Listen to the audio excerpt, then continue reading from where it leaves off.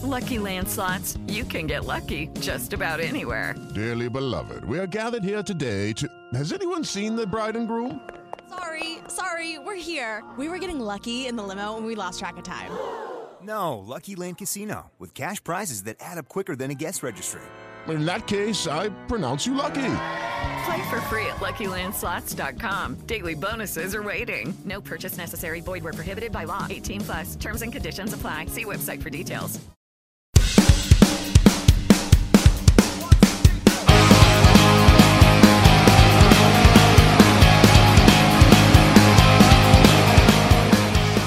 Hey everybody, today's guest is my good friend Mike Herrera. Mike and I go way back, and it's always a pleasure anytime we have the chance to catch up with one another. Mike chose the MXPX song Let's Ride to discuss today. This is a newer song from the band's vast catalog that was released in 2018 from their self-titled record. The song has quickly become a fan favorite among MXPX fans. We touched on the fact that the lyrics are super relatable on a number of levels, just about anybody that listens to it, and that is one of the reasons the song has resonated so well. We talk about the importance of today's technology, from streaming services to video games, and how that plays into a song's success. And while reading the lyrics of this song, I mentioned how they triggered a memory about the first time I met Mike, all the way back in the year 1996. For all this and much more, stay tuned. Hey, have you heard? Krista makes a podcast. Hey, have you heard? Krista makes a podcast. Hey, have you heard? Krista makes a podcast. Hey, have you heard? Krista makes a podcast. We released the self-titled record in 2018, and that's what Let's Ride is on. That's when it first appeared. And so we released this song. We were under the impression that it would go away in a few weeks. And that's kind of what a lot of records were doing, a lot of new records. And new music for a band like us didn't usually sell or spread. Luckily, we were wrong, very wrong. It really took, I think it took you back. It did that for everybody that heard it. Yeah. And I didn't expect that to happen, to be honest, because when you're writing and you're working on it, it's a good song or this or that, or you think it's a good song, but you're really close to it, so you don't hear it for the first time the way other people hear it for the first time. So I think that was huge, and it was the first new music people had heard from us since 2014. We had put out a couple singles, but that's more to the fandom. But what I mean is this is a wider release. Well, yeah. To go back, the record prior to this was 6 years before, in 2012, Plans Within Plans. So you had a 6-year gap. I guess you did record some singles and whatnot, but that's a pretty big gap in the scheme of things. Was this song specifically written for the self-titled record, or was this a song maybe you wrote for Plans Within Plans, or shortly thereafter that kind of sat around, or was it a newer idea for the self-titled album? It was a newer idea. It was one that I wrote just in the middle of the whole writing process. And so 2017 was when I was writing and working on the record with the band. And I would just take a new song almost every week. We'd practice like once a week. It was an insane year. Like, we never practiced that much, right? So, but we got to practice about once a week, and just our schedules lined up, and I'd bring them about a new song a week, and we'd just be hashing out these songs, and some of them didn't fit right, or weren't quite right, and I would rewrite a part, and then boom. But there was some stuff to this that we changed up a little bit. The bridge wasn't the bridge until later, after playing it through with the band a little bit, and I think the pre-chorus was maybe originally the chorus, and I was like, I need a better chorus, and so I wrote the chorus of Let's Ride, and they're like, oh, okay, that's the one. That's the chorus. So that's something I didn't do back in the day. Like, back when I first started writing, I would write a song, and there's the song. And, and then you're like, let's write another song. So like this, of course, these days, I'll write a bit, and then I'll think about it, and I'll be like, something's not sitting right with me, and I'll go back and figure out what that is about it. But yeah, this song was a song that I came up with, the first line about the time that I turned 14, and that could go anywhere. That could be a country song, you know. It could be anything. Sure. And I want to get into all that in a second. And you kind of started to answer some of my questions that I haven't asked yet with talking about the chorus and the pre-chorus, which is awesome. You went into that, and I do want to talk about that. But real quick, did you produce this record? Was it self-produced? I couldn't find that info out. Yes, it was self-produced with MXPX. You know, me and the guys, and Tom Chichilla, our manager. Right. He helped. He had a lot of input, you know, but he wasn't ever in the room with us. It was more just like he would help. Like I would send him a bunch of songs and he'd be like, "Oh, I like this one, or this one's, you know, work on this." So a little bit of what a producer does. It sounds great. It sounds awesome. You know, I think it stands up there with any of the major label records you did with named producers. I think it sounds awesome, and that's why I wanted to ask that. You know, I would mention one more thing. Casey Bates engineered, recorded, and mixed it. So I mean, he knows what he's doing as well. He's from Seattle, and although he didn't produce it, you know, he had a big hand in the sound, and we kind of told him what we wanted it to be, and he's like, "I like that. All right, let's do this." So. Okay, so you kind of started to touch on it, and we're going to go through all the lyrics here in a second. I want to break down the arrangement because I find the arrangement fascinating in this song, and I'll tell you why in a minute. But the song, when you wrote it, and you know, you'd mentioned a moment ago, sometimes you'll, as an older songwriter, you've had some experience, you'll go back to a song and say, that's not sitting right with me. I want to do something. When you wrote the song, was the lyrics and the music done at the same time? Did it just kind of you wrote it and that's what it is, or did it go through any evolutions when you showed it to the band? It definitely went through some evolutions, but not much. Like it was more or less the progressions that I had written, but it was more about like where do we put you know, this part, and how loud do we play it, and but the way I write, a lot of times I'll come up with a lyric. And I might strum a chord. So about the time that I turned 14, you know, that could be there without actually knowing that it's going down to the F sharp minor or whatever it is. F sharp minor. That's exactly what it is. So yeah, as if I don't know. You know, so like I don't necessarily have all the parts right when I'm writing those first lyrics. It's just. But what I do is I iterate on it or reiterate on it, where I'll play that part. And I do this with choruses more, but I'll play that part and I'll just try lyrics and try doing the verse melody differently and see what kind of just fits. And if I can remember to do it again, even though I'm recording everything on voice memos, if I can remember to do that again, then I just start moving into what fits right for me. Okay. And sometimes that can be bad, you know, if you're like, oh, I always do this one thing over and over, then you have to consciously think about that. But I try not to worry about that. It's all about what is fitting together, what's making sense. And the 14 thing sparked me, the age thing. And then I'm like, well, obviously I can go on. I can go to 16 and, you know, and from there, you know, you write a bunch of different numbers and then see what works, right? Like, oh, well, that 19 one works, but I don't know about the 21. Well, you know, you mentioned a moment ago, and I want to tell you, you did a fantastic job of setting up this album and this song. I mean, you guys did a Kickstarter, which gets your fans involved. Let's Ride was featured on the Tony Hawk Pro Skater 1 and 2, the re-release of that, which that's huge. Okay. That's huge. That is huge. And this video on YouTube has 2 million views. That is nothing to sneeze at.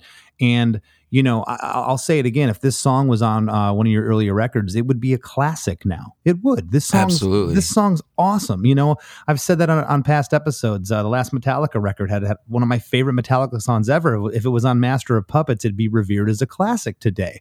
But Let's Ride doesn't have 25 years of memories attached to it for people. No matter how good the song is, it's tough to get people to want to listen to a new artist and or an older artist, with their newer music. And you guys seem to have accomplished that with this.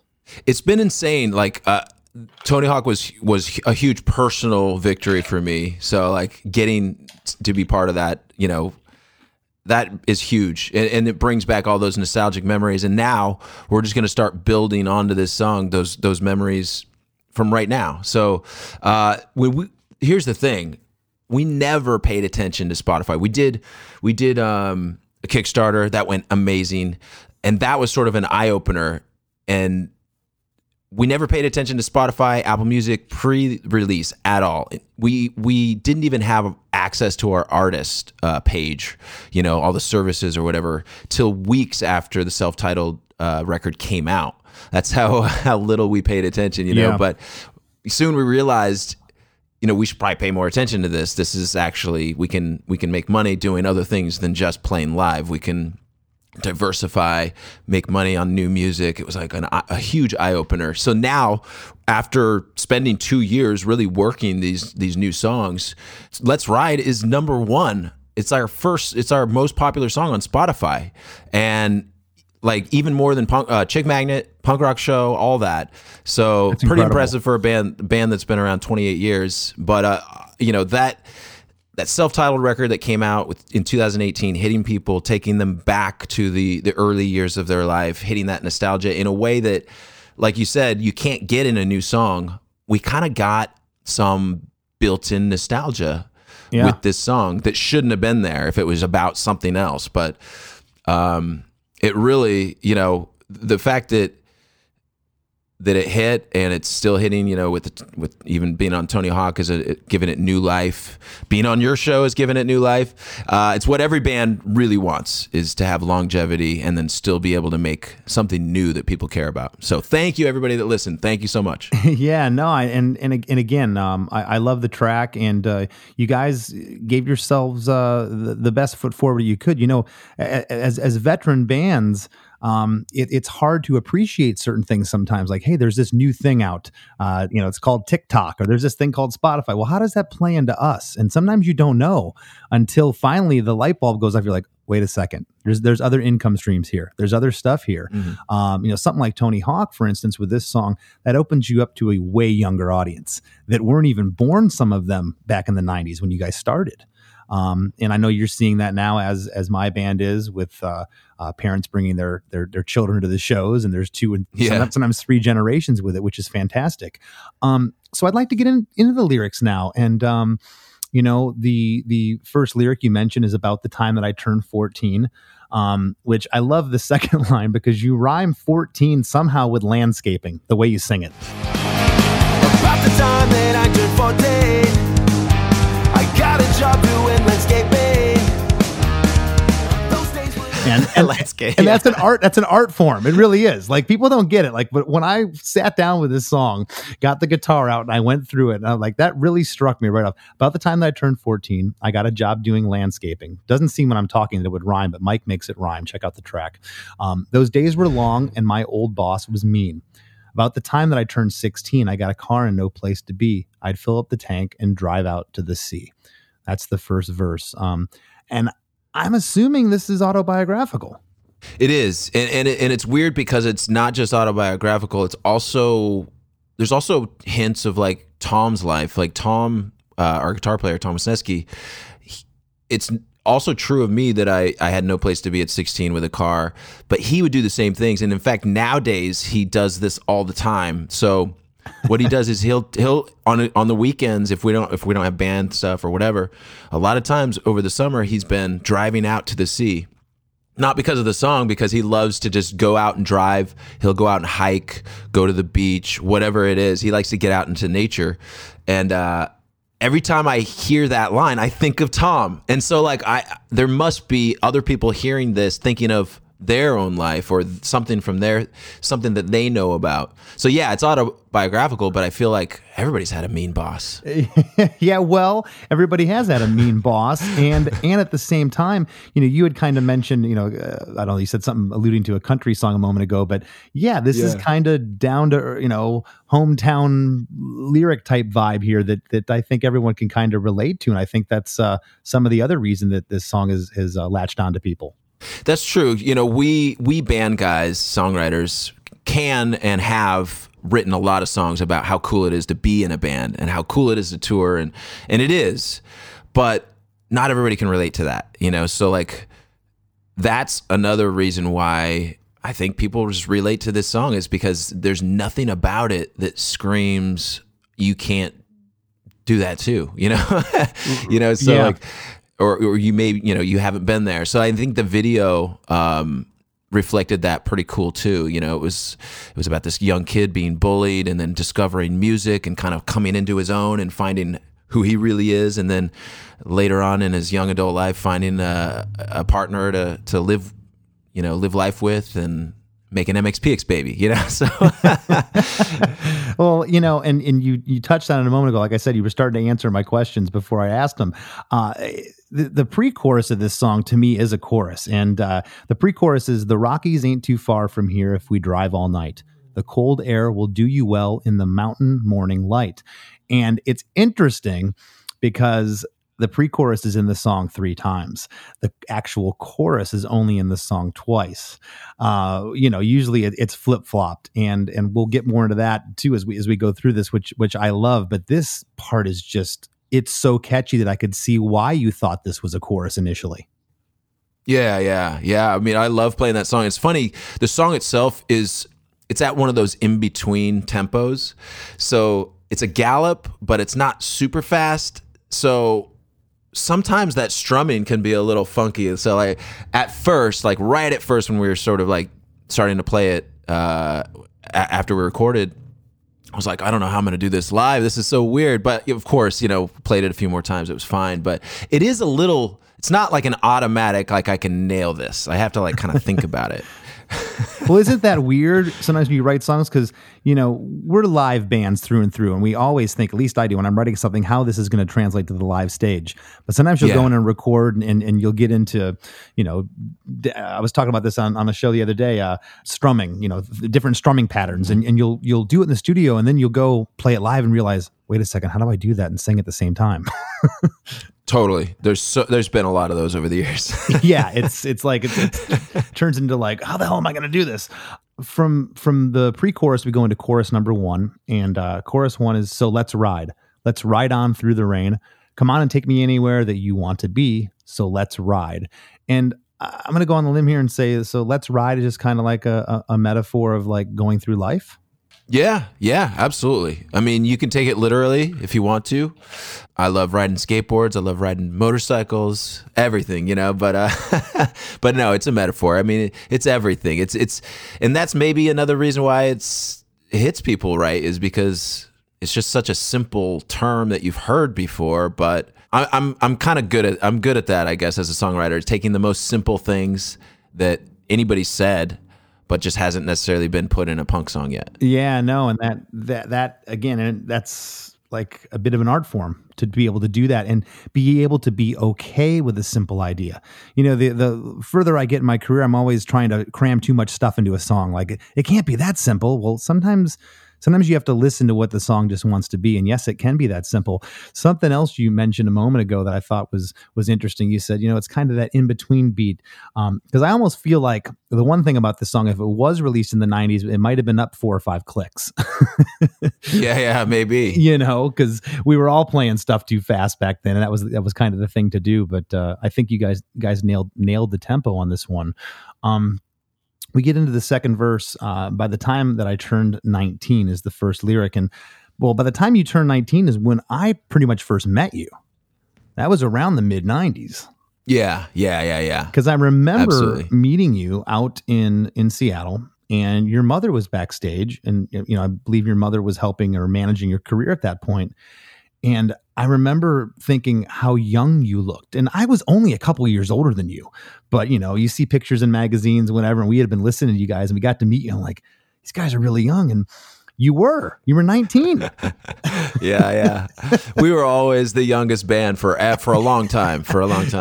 No, it's crazy. When I read that lyric today, I immediately went back. I'm trying to think, was it DV8 we played with you guys the first time out there, or yeah, something that sounds right. DV8, maybe DV8 or one of the other. What was the other place? Rock Candy. I think it might have been Rock Candy. Rock Candy. Oh yeah. One of those places. And I remember your mom, and you didn't see too many moms backstage. Maybe a dad once in a while, but I'm like, whoa, his mom's here, and like, oh, she kind of helps with the band. Like, well, that's different, But yeah, not very punk. Well, it was. Yeah, I never got that from it. I just got like, that's strange. His mom's here, but that's kind of cool, like. and I actually remember thinking, it shows you how young I was, and I don't know if it was naive necessarily, but thinking like, wow, like these guys must really be onto something. Like if their mom's like hanging out with them, like she must think they're going to be like famous or something. Yeah. That's the kind of stuff you think about when you're that young. Like my dad wasn't hanging out, like trying to manage the damn band. So by the time that I turned 19, I'd seen so much and I was still green. It's taken me a time or two to learn the things I watch you do for me. There I was at 29. I can't believe I'm still alive. Though it was never easy, yeah, you and me were born to survive. And who's the you in this?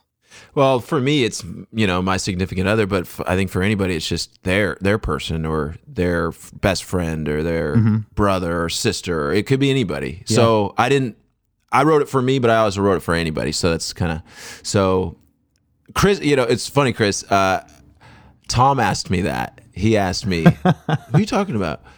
Because, his mom passed away right around, like a little bit before we were working on this record. And so I think also he kind of has a lot of memories of her when he hears this song, which is intense to think about, I'm sorry to hear that. I didn't know his mom passed. Oh. Yeah. Years ago now, but, but having something like that come up, and I just wonder, I should probably ask him, but I wonder. So I think a lot of people have things about songs, and this song in particular just hits people in their own way. That I can think of a lot of other reasons, but I think this is honestly like the true emotional reason why people like the song. Yeah, well, it can speak to, and that's why music just talks to people differently. Everyone can take something away from it. And this is one of those songs that just does that. I think you hit a home run here, and I think it's one of the definitive MXPX songs, and especially this late in your career to come up with something like this is testament to just, how good of a songwriter you are. And I truly mean that. And, from verse 2, we go back to that pre-chorus. Pre-chorus number 2 is the same as the first one. The Rockies ain't too far from here. If we drive all night, the cold air will do you well in the mountain morning light. And again, that comes on. I just like, man, it feels like a chorus, but I realized it wasn't when we got to the actual chorus. Here is something that maybe the early days of my songwriting, less than Jake, I do a trick like this, but I can't believe how well it works here. You don't go into a second chorus here. You go into a bridge with this just crazy drum beat. The whole feel of the song changes here. It's like da da da da da da da da, and you're still getting the lyric. And then I was like, wait a second. At first, I thought it was a chorus, and you just changed the feel and the drum beat up because I read the first lyric. So let's ride. That was my escape, a way to change the tape. That was playing in my head, and then I realized, wait a second, this isn't the second chorus. This is a bridge. How did that come about? The thought process in that of like, okay, it's the pre-chorus. We're just going to go into the second chorus, but no, we're gonna throw a left curve here and do the bridge. Mainly probably because the song was getting too long, so we're like, we gotta do something. It's a good answer. It's a good answer. Yeah. A lot of times I've done the pre-chorus, second pre-chorus to bridge. I've done it before, so to me it didn't seem that weird. I'll just go into these sweeping vocal kind of things, and I think that's probably just what happened with this bridge. Is I was looking to do something and I wasn't sure what to do, and just started playing it. And once I start playing it, I'll just keep going to where, like you as a songwriter probably know this. You just keep going to where you feel like it should go, but you don't know where it's going until you do it. So it's like that's kind of what happened with this bridge musically. Oh, I think it needed to happen too. That, like I said, the drums, the whole feel of it changes here, and that's what makes it so interesting and such a breath of fresh air. Not that the song was getting monotonous or in any way, shape, or form, but it was such a great departure. Thanks. Yeah, I think it needed to take you to a different place in order to like, okay, then come back down and end on that pre-chorus chorus. And immediately after the bridge, we go into pre-chorus number 3. And it's rare that you get 3 pre-choruses in the song, but again, this is almost like the the baby brother to the chorus. It's like chorus number 2 in a way. And I'm so, I think it's so cool that it's in here. And I think it's warranted to be in here 3 times. Again, same lyrics. Why fix it if it's not broken? The Rockies ain't too far away from here. If we drive all night, the cold air will do you well in the mountain morning light. That's awesome. Was that the way the song structure was from the beginning? The bridge went back to that, or did you toy of going to the bridge to the chorus and not doing the pre-chorus again? We probably tried it. Now I'm trying to remember. We probably tried it just about every way it could go, and you kind of just figure out what works, what seems to move the song along at the right times. That's what we're trying to do anyway. You don't always succeed, but that one I think is just one of those things where you try a few things and you're like, that's it. That's the way to do it. Or, and like we were talking about earlier, when you have something weighing on, you're like, there's something just not sitting well with me with this song. Sometimes it's like just an arrangement thing and not even a lyric thing. And it could be, we need to break down that chorus just a little bit, or pre-chorus just a little bit. Then you're ready to get back into that regular chorus part. But yeah, I agree with you that it is almost like a 2-part chorus. It really is, but it works perfectly. And I did want to ask Tom Chichilla, your manager. You said was he in the studio with you, or were you just kind of like sending him progress along the way to listen to? Yeah, we just send him progress. Oh, okay, like we'd practice, do some like practice demos. I'd be like, here's the new version. What do you think? That kind of stuff. It was all pre-production stuff. Okay, so I know you had someone else. I believe you said Casey to mix the record. Yeah, Casey Bates came in and recorded and mixed. Oh, he did. He engineered. Yeah, he engineered. Yep. So he came to my studio here in Bremerton, and just worked. It was great. Did Casey have any input? Did you ever ask for it, or was he just a glorified engineer and kind of just sat back and behind the scenes, or did he have any input?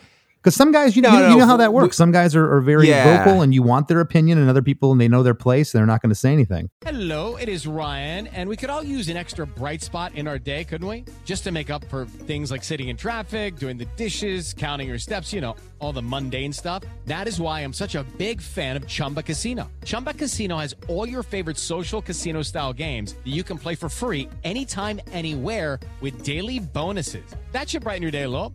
Actually, a lot. So sign up now at ChumbaCasino.com. That's ChumbaCasino.com. No purchase necessary. VGW Group. Void where prohibited by law. See terms and conditions. 18+. Yeah. He would have input now and again. For the most part, we knew what we were wanting to do already. But every now and then, something you're like, oh, we hadn't thought of that. Or now that we're hearing it, maybe we should do this differently or whatever. But yeah, sure. Like he'll be like input as far as, let's do another, let's double this track, let's do that, all of that. Yes, of course, he's great. And you stop taking the engineer's input when he suggests that Yuri should sing the song. That's when you're like, okay, dude, just shut up. No offense, Yuri, I love you. Now Yuri's playing bass on the next record, so that was the compromise. Full sleeve tattoos, lip rings. Chorus 3. Excuse me. Chorus 2. Oh, the last chorus of that's true. The last, we got pre-chorus 3, but we never have a chorus 3. Chorus 2 we come directly into after pre-chorus 3. The first half is the same. So let's ride on through the rain. Come on and take me anywhere that you want to be. Then it goes halftime again, but it's not the same beat as the bridge. Okay, it's like a different halftime thing with Yuri doing some really cool drum stuff. Let's ride and let's ride. Let's follow the skyline. And when we make it to the other side. And this is the only time in the song that it happens. Let's ride. Let's follow the skyline. And when we make it to the other side, we'll find all the bluest skies. And I love that it ends on the suspense chord C sharp. It never resolves back to G sharp. And I've always loved. I call it the cliffhanger. Set this up a little bit. What was the thought of, because typically here, a lot of times you would just double the chorus, just make it twice the same thing. How did that other part come up? Was that something you were like, you know what, I don't want to double the chorus. I want something else to be different? Or had you maybe written this part to be the bridge or somewhere else in the song that it didn't work? Or was it all written how it is?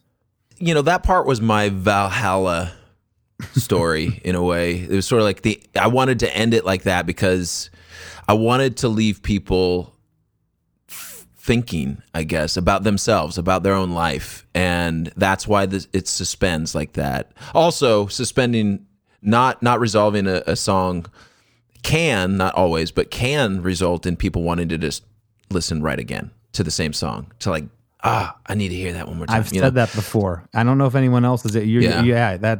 That's really cool that you say that, because I feel the same way when I hear that. I call it the suspense chord, the cliffhanger. I want to put the song back on. Yeah. So it's kind of two parts, but leaving people thinking about death, thinking about mortality, thinking about in a good way though, not in a bad way, like not in a negative way. Like it's an uplifting part. It's, all we can do is hope for the best and work towards that.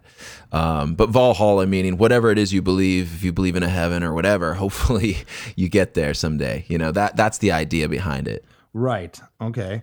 When you were doing the record, did this song stick out amongst the other songs? Were you like, this is the lead single, the hit, the one that's going to touch people? Or was it kind of just another song until it took a life on its own when you released it? It was one of four that I knew was like, okay, this is like one of the stronger ones. But honestly, Friday Tonight was probably what we all thought was going to be the single up until, I don't know, a couple weeks before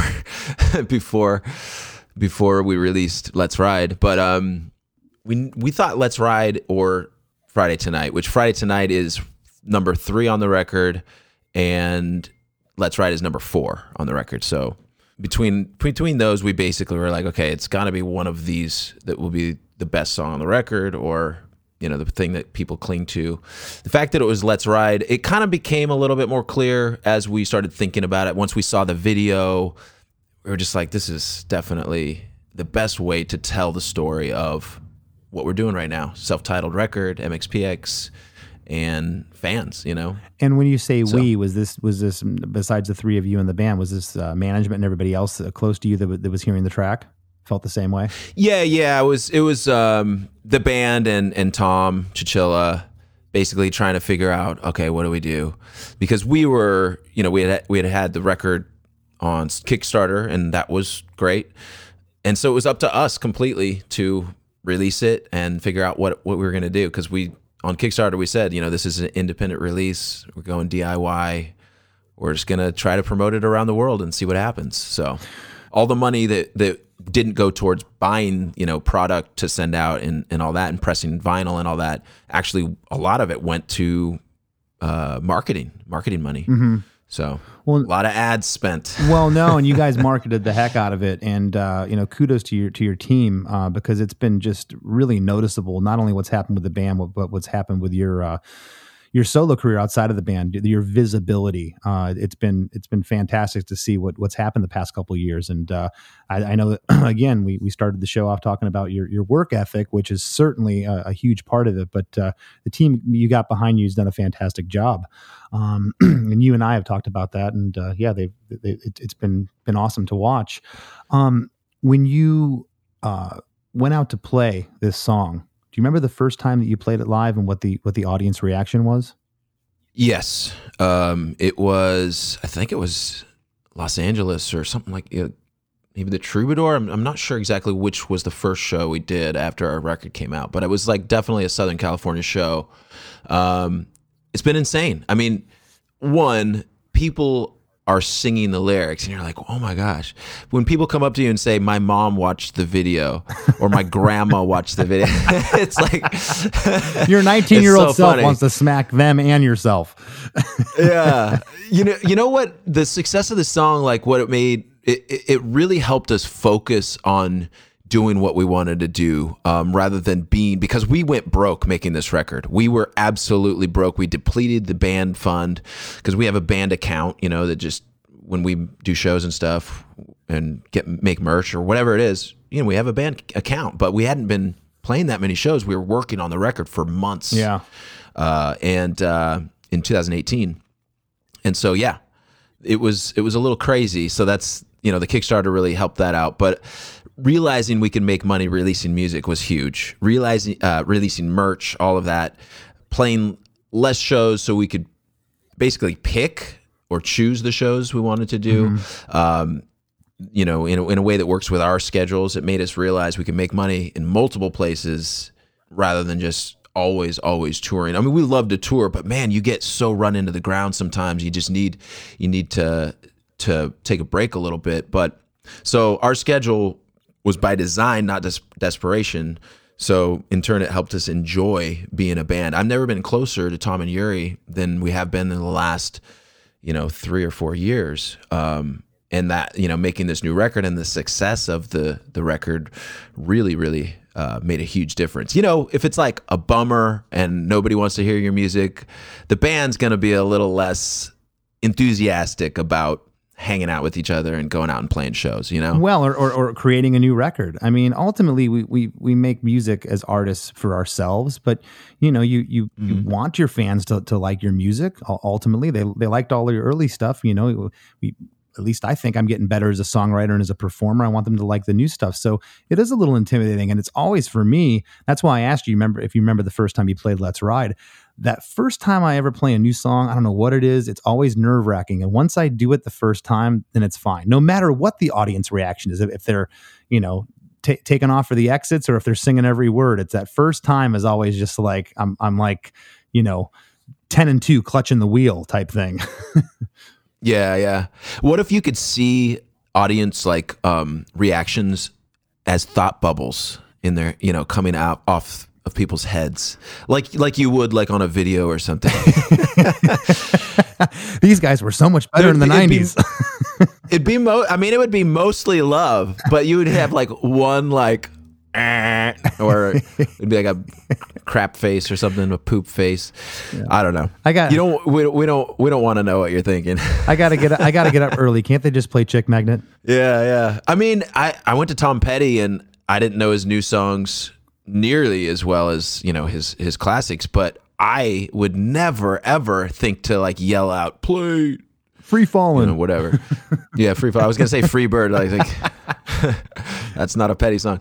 But there were people in the audience yelling "Come on, play what song we know" or whatever. It's like, dude, come on. Yeah, give the guy a break. So he's a legend. Exactly. Other thing I want to touch on real quick in the song, chord arrangement. Was the song ever, when you initially wrote it, was it more straight? There's a lot of accidentals in this song, and I've never talked about accidentals on the show. I'm trying to explain in my mind right now to the listeners. It's basically holding a chord and taking one of your fingers and going over a half step. And there's a ton of that in this song. Was the song written more straight and that was something that came later, or was the chord progression always kind of that? No, I think that was the chord progression. I write a lot of accidentals, and thank you for naming that because I never knew it was called an accidental. I learned that from Roger about 20 years ago, and I never forgot it. So, wow. Yeah. It's funny. Tom always says that because I taught him, basically, when he joined MXPX, I taught him how to play guitar. I was like, all right, here's a minor chord. He's like, oh, okay. So, but yeah, a lot of the things like that, I would show him an accidental and I wouldn't tell him it was an accidental because I didn't know. I would just say I heard these are called devil chords. Yeah, and that's a good why term. we call them devil. Yeah, because you can do them with doing the devil sign, with your fingers, with your hand. So you can do the chord with your first finger and your pinky finger. Yep. And then the two are up. Yeah. That makes a lot of sense. Devil chord. But yeah, I mean, obviously and then later on I was looking at, I don't know, I was looking at maybe a Beatles chord sheet and I would see, okay, so, G over G sharp, or sorry, G over G flat, or I guess that would be F sharp. Same thing. But that's how you would write an accidental, or at least on a chord chart. Mm-hmm. But it was never called accidental there either, at least what I was reading. Well, yeah, and then of course, bands in our genre, NoFX is the kings of that. They do that do that a ton, and it's just cool. And I don't know, when I was thinking of this song and I was breaking it down, like, because I have written songs without them, and I'll put them in later to spice it up. It's like, this chord range was just kind of the samey, which, this song isn't that complex chord wise until you get into those moves we were just talking about, which makes it really interesting. Well, look, we're gonna wrap up here in a minute. I just want to thank you for taking the time to talk to us. I can't say it enough. I've loved you and your band for 25 years now or longer. But I really, really love this song, and I'm so stoked that you picked it. I think it's one of the best songs you guys have ever written. Dude, thank you so much, man. That blows me away. I appreciate it. And I respect you as a songwriter. You're insane. So, well, I mean, thank you. That means a lot. Is there anything you'd like to leave the listeners with of everything that you have going on, either Mike Herrera solo or MXPX? Well, dude, we've been kind of toiling in secret a little bit, and it just so happens this Friday, October 16th at 6:30 p.m., MXPX is going to host a live stream show, full band show, from the studio here. It's going to be so much fun. I can't wait. And we've been working on it and building this thing for like a month or two. It's been insane. Awesome. So thank you. Congratulations. Are you going to play Let's Ride? We're going to play Let's Ride 3 times now. You got to play it, man. If the listeners, got to play Let's Ride. That's great. And is this your first live stream within for the year within the pandemic? Yeah, it's our first full band live stream. I did a bunch of solo live streams for Life in Quarantine sessions right when the pandemic hit, and that was a lot of fun. But we just, we knew that things weren't going to be over just yet, and we could take our time and build something. So I literally just built, it's not going to look that much different if people have seen the inside of the studio, because it's mostly equipment that I had to buy and like hook up, but built a whole live stream setup. Oh man, that's really cool. Well, looking forward to that. And how can people find that? Go to mxpx.com. That's the place. Perfect. And for our listeners that don't know, where can they find Mike Herrera on all the socials? You can follow me on Instagram, Twitter, or Facebook or whatever. It's Mike Herrera TD. Perfecto. Well, hey, once again, buddy, I appreciate you taking the time to speak to me, and you've been asked about a lot from the listeners, and I know they're going to be stoked to hear this episode. Dude, I'm so happy you had me on. Thank you. Appreciate it. One Hit Thunder is a podcast where we both celebrate and have a good laugh about bands and artists that had just one hit that we all know. Each week, we're joined by a guest from the world of music or comedy to learn more than you ever thought you would about some songs that you can't forget. And we decide if they brought the one-hit thunder or were nothing more than a one-hit blunder. Look, if you listen to the show, you're probably going to laugh, and I guarantee you're going to crush next time the bar has music trivia.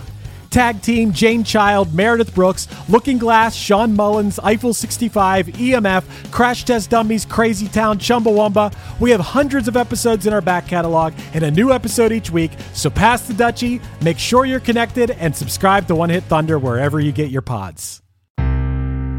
As we near the end of the show, here's a band you might not know. Welcome to this week's Band You Might Not Know. If you'd like your band to be considered for Chris to Makes a Podcast, all you have to do is submit your song and bio to bandyoumightnotknow@gmail.com. This week's featured band is La Manta, a catchy pop-punk band from Sacramento, California. On guitar and vocals, we have Kyle Olson. Also on guitar and vocals, Steve Smith. On the drums, Jason Chase. And on the bass, Scott Westerink. Here's a snippet of their song, Be There or Be Square, slowly going the way of Mark Ruffalo.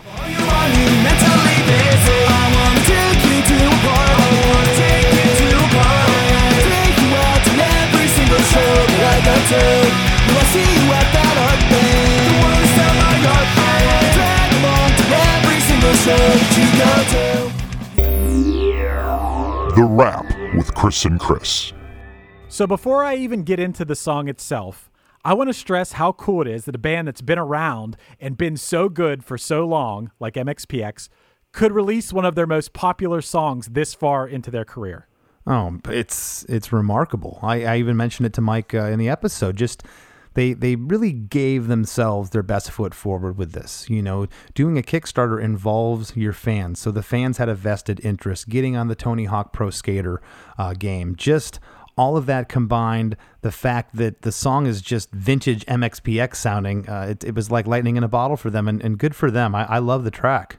Dude, this song is great, and I'm kind of ashamed to say this, but I hadn't heard it before this. It's from 2018, and me, who admittedly listens to a lot of R&B music and pop music nowadays, didn't hear this song before that, but man, am I glad I did now, because like you said, this is vintage MXPX song written now, and I agree that this is one of their best, if not their best song. And, you know, like you said in the episode, this song doesn't have 25 years of memories attached to it, but there's a couple things. The lyrical content of the song instantly gives you that nostalgia feeling, because the song in itself is about nostalgia. It's about looking back and reflecting on your life. So that taps right into that feel, even if you don't have those memories attached to it. And on top of that, it sounds like MXPX, but just the very best of MXPX. They didn't try to do a whole new style or anything. They just took the style they're good at and put their best foot forward with it in 2018 and made what I believe is one of their best songs ever.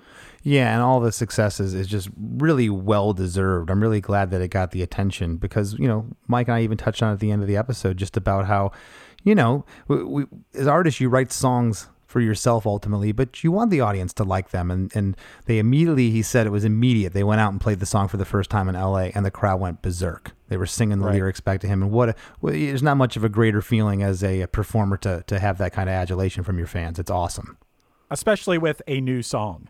Right. You know, you expect that from older songs, but from a new song, that's not something that always happens. It takes a few years. It takes time for people to live through that song and with that song and have that song playing throughout a summer or something like that, or whatever it is, or have it playing through an important time in their life. And so that takes time. Yeah. And I've always admired bands that'll go out and they'll open a show with a brand new song. It's like, wow, that takes some cojones because, you know, it's tough to do. I know what the audience reaction is going to be when we play All My Best Friends Are Metalheads. I'm not so sure what it's going to be like. Right. We roll out a new track and spring it on them right out of the gate. Right. Mike touched on this in the episode, and you talked about it too, is we all do this. Everyone in a band at some point has a song about being in a band. I know it's unavoidable because that's what you're living. You're speaking your truth through your songs, but there's only a small percentage of people that can relate to that, those type of songs. So when you have a song like Let's Ride that literally anyone can relate to, you know that it's going to have more of a mass appeal. Yeah, and I think that's why it had such an immediacy, and it's kind of instant. When you read the lyrics, it can, you know, it could be for anybody. And it's funny, this song really triggered a memory that I hadn't thought about in over 20 years. That line in the second verse, by the time that I turned 19, that's about the time that I met Mike, and we talked about me seeing his mom backstage and everything. And so this song, not only being relatable from a lyrical aspect, it was relatable because I was like, wow, that just out of nowhere took me back to a memory I haven't thought in 20 years. And I remember the first time that I met him, and it's pretty cool. Hey, one other thing that I wanted to touch on in here, which is really funny. It's a funny conversation to have in the year 2020, is talking about album track listing and position of the songs on an album. And why I say that is because now we're living in the age of singles and we're living in the age of streaming. So now it seems like people don't think about that as often. That was so important when our bands are starting up until streaming really took over and singles became the thing. That was important. And what is funny is that song 3 and song 4 on the album were 90% of the time, those were the singles. And I guess my question to you is why? Why wouldn't song 1 and 2 be the singles? Or why wouldn't it be an order of like, oh, we're going to release this song first? That's song 1. Why was it 3 and 4? Do you know? Well, I think you were trying to make a balanced record back then. I think you had a lead-off track that was just maybe a little more immediate. I don't know, for your hardcore fan base, maybe that was the faster song. And then you got into a little bit of the meat of the record, 3 or 4, and that was your singles. But what you just said is happening now.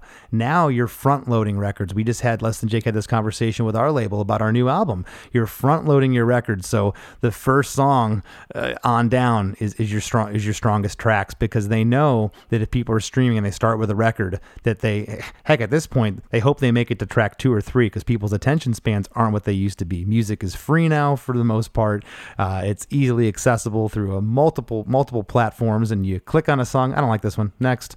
So now you're front loading albums with the best. But I kind of agree with you. I that's a really good point. Of back in the day, you would have thought that here's the first single. It's the first track on the record, but it typically was 3, 4, or 5. Right. And it's funny that you said this, and I know that Punchline did it like crazy. I know Less Than Jake did it, but those first songs that might not be like a radio single, but they are just like in your face. Punchline did that so much.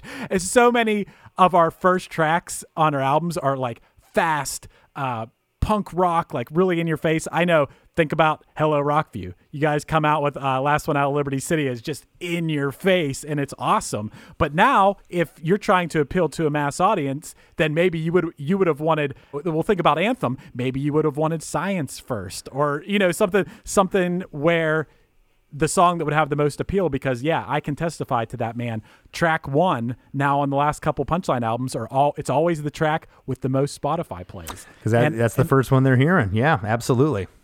And it sucks to have to play the Spotify game, but you kind of have to now. And believe me, if I really do keep my ear to the ground with all new music, and I'm always keeping up with what's going on and the way people are consuming music. But if there's one thing that's old school about me, is I like an album, man. I like to spend my time and enjoy an album. Like lately, an album I can think of that I really like lately is the latest Tame Impala album. But you got to sit down with that thing and enjoy it as an entire album, like you would a Radiohead album or a Björk album or anything. Whereas, if you're going to enjoy an album that way, you want to feel the whole thing and why the artist or band put these songs in this order.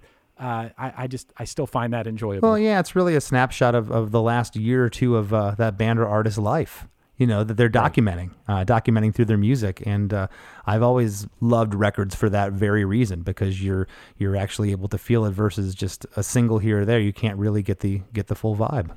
Yeah, man. And speaking of the full vibe, we've been getting all kind of good vibes around here, thanks to all the listeners of Krista Makes a Podcast. And the reason for that is because of the generosity of the people that listen. And go to KristaMakesADifference.com and contribute to our monthly charities. Last month, it was Big Brothers, Big Sisters of the Laurel Region, and you guys absolutely killed it. And this month, it's Gilda's Club Middle Tennessee, which is an awesome charity that Chris can tell you about right now. Yeah, Gilda's Club Middle Tennessee is a cancer charity, and this one's near and dear to my heart. Matt Yonker, the drummer for Less Than Jake, his wife Allison, has been working with Gilda's Club for over 15 years. And again, please go to KristaMakesADifference.com. It'll link to their site where you can donate. I know cancer affects pretty much everybody in the world that I've ever met or known.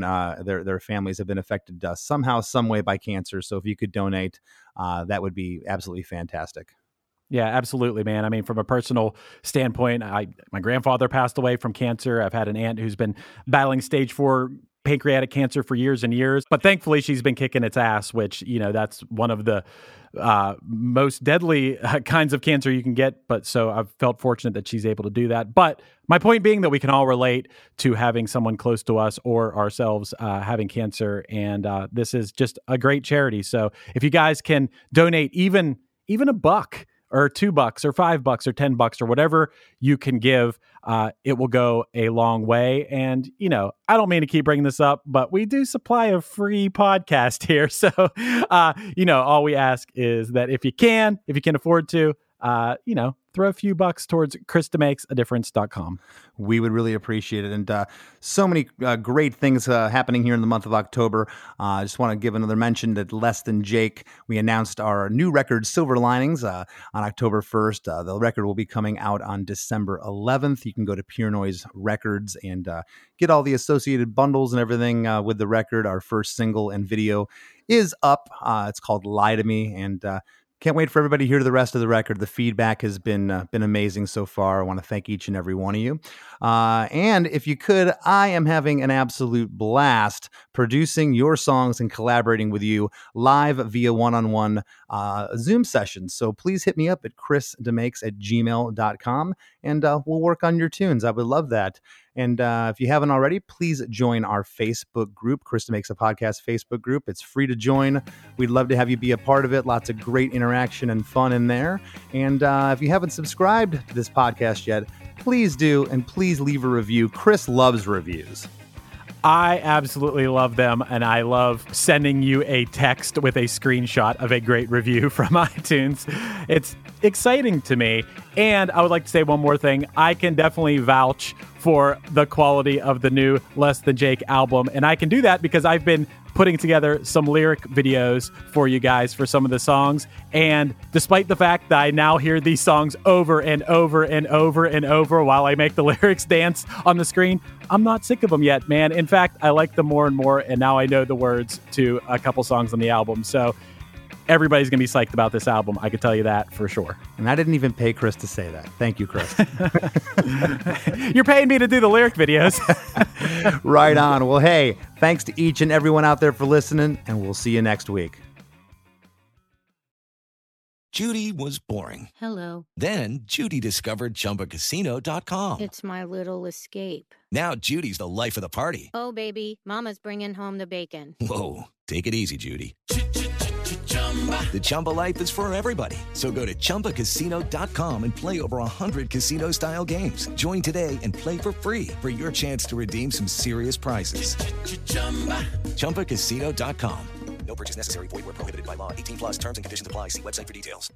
Well, hey friends, my name is Zach Lupetin. You may know me from the band Dust Bowl Revival, but I also host a music discovery podcast called The Show on the Road. For the last 5 seasons, I've been able to dive deep and have intimate chats with folks like the Lumineers, Ani DeFranco, Wolfpack, Keb Mo, Lake Street Dive, Bela Fleck, and more. So guess what? After 150 conversations with some of my favorite songwriters from around the world, we are bringing brand new episodes to the Osiris Network. New interviews and intimate acoustic performances will be coming at you this summer. And which episodes are coming next, you ask? I am Zach Goody, the lead singer for the band Smash Mouth. Our band is called Milky Chance. We are based in Berlin. My name is David Shaw. I sing and write songs with my band, The Revivalists. Trust me, these conversations go some wild places. So subscribe to The Show on the Road on Osiris, and we'll see you soon.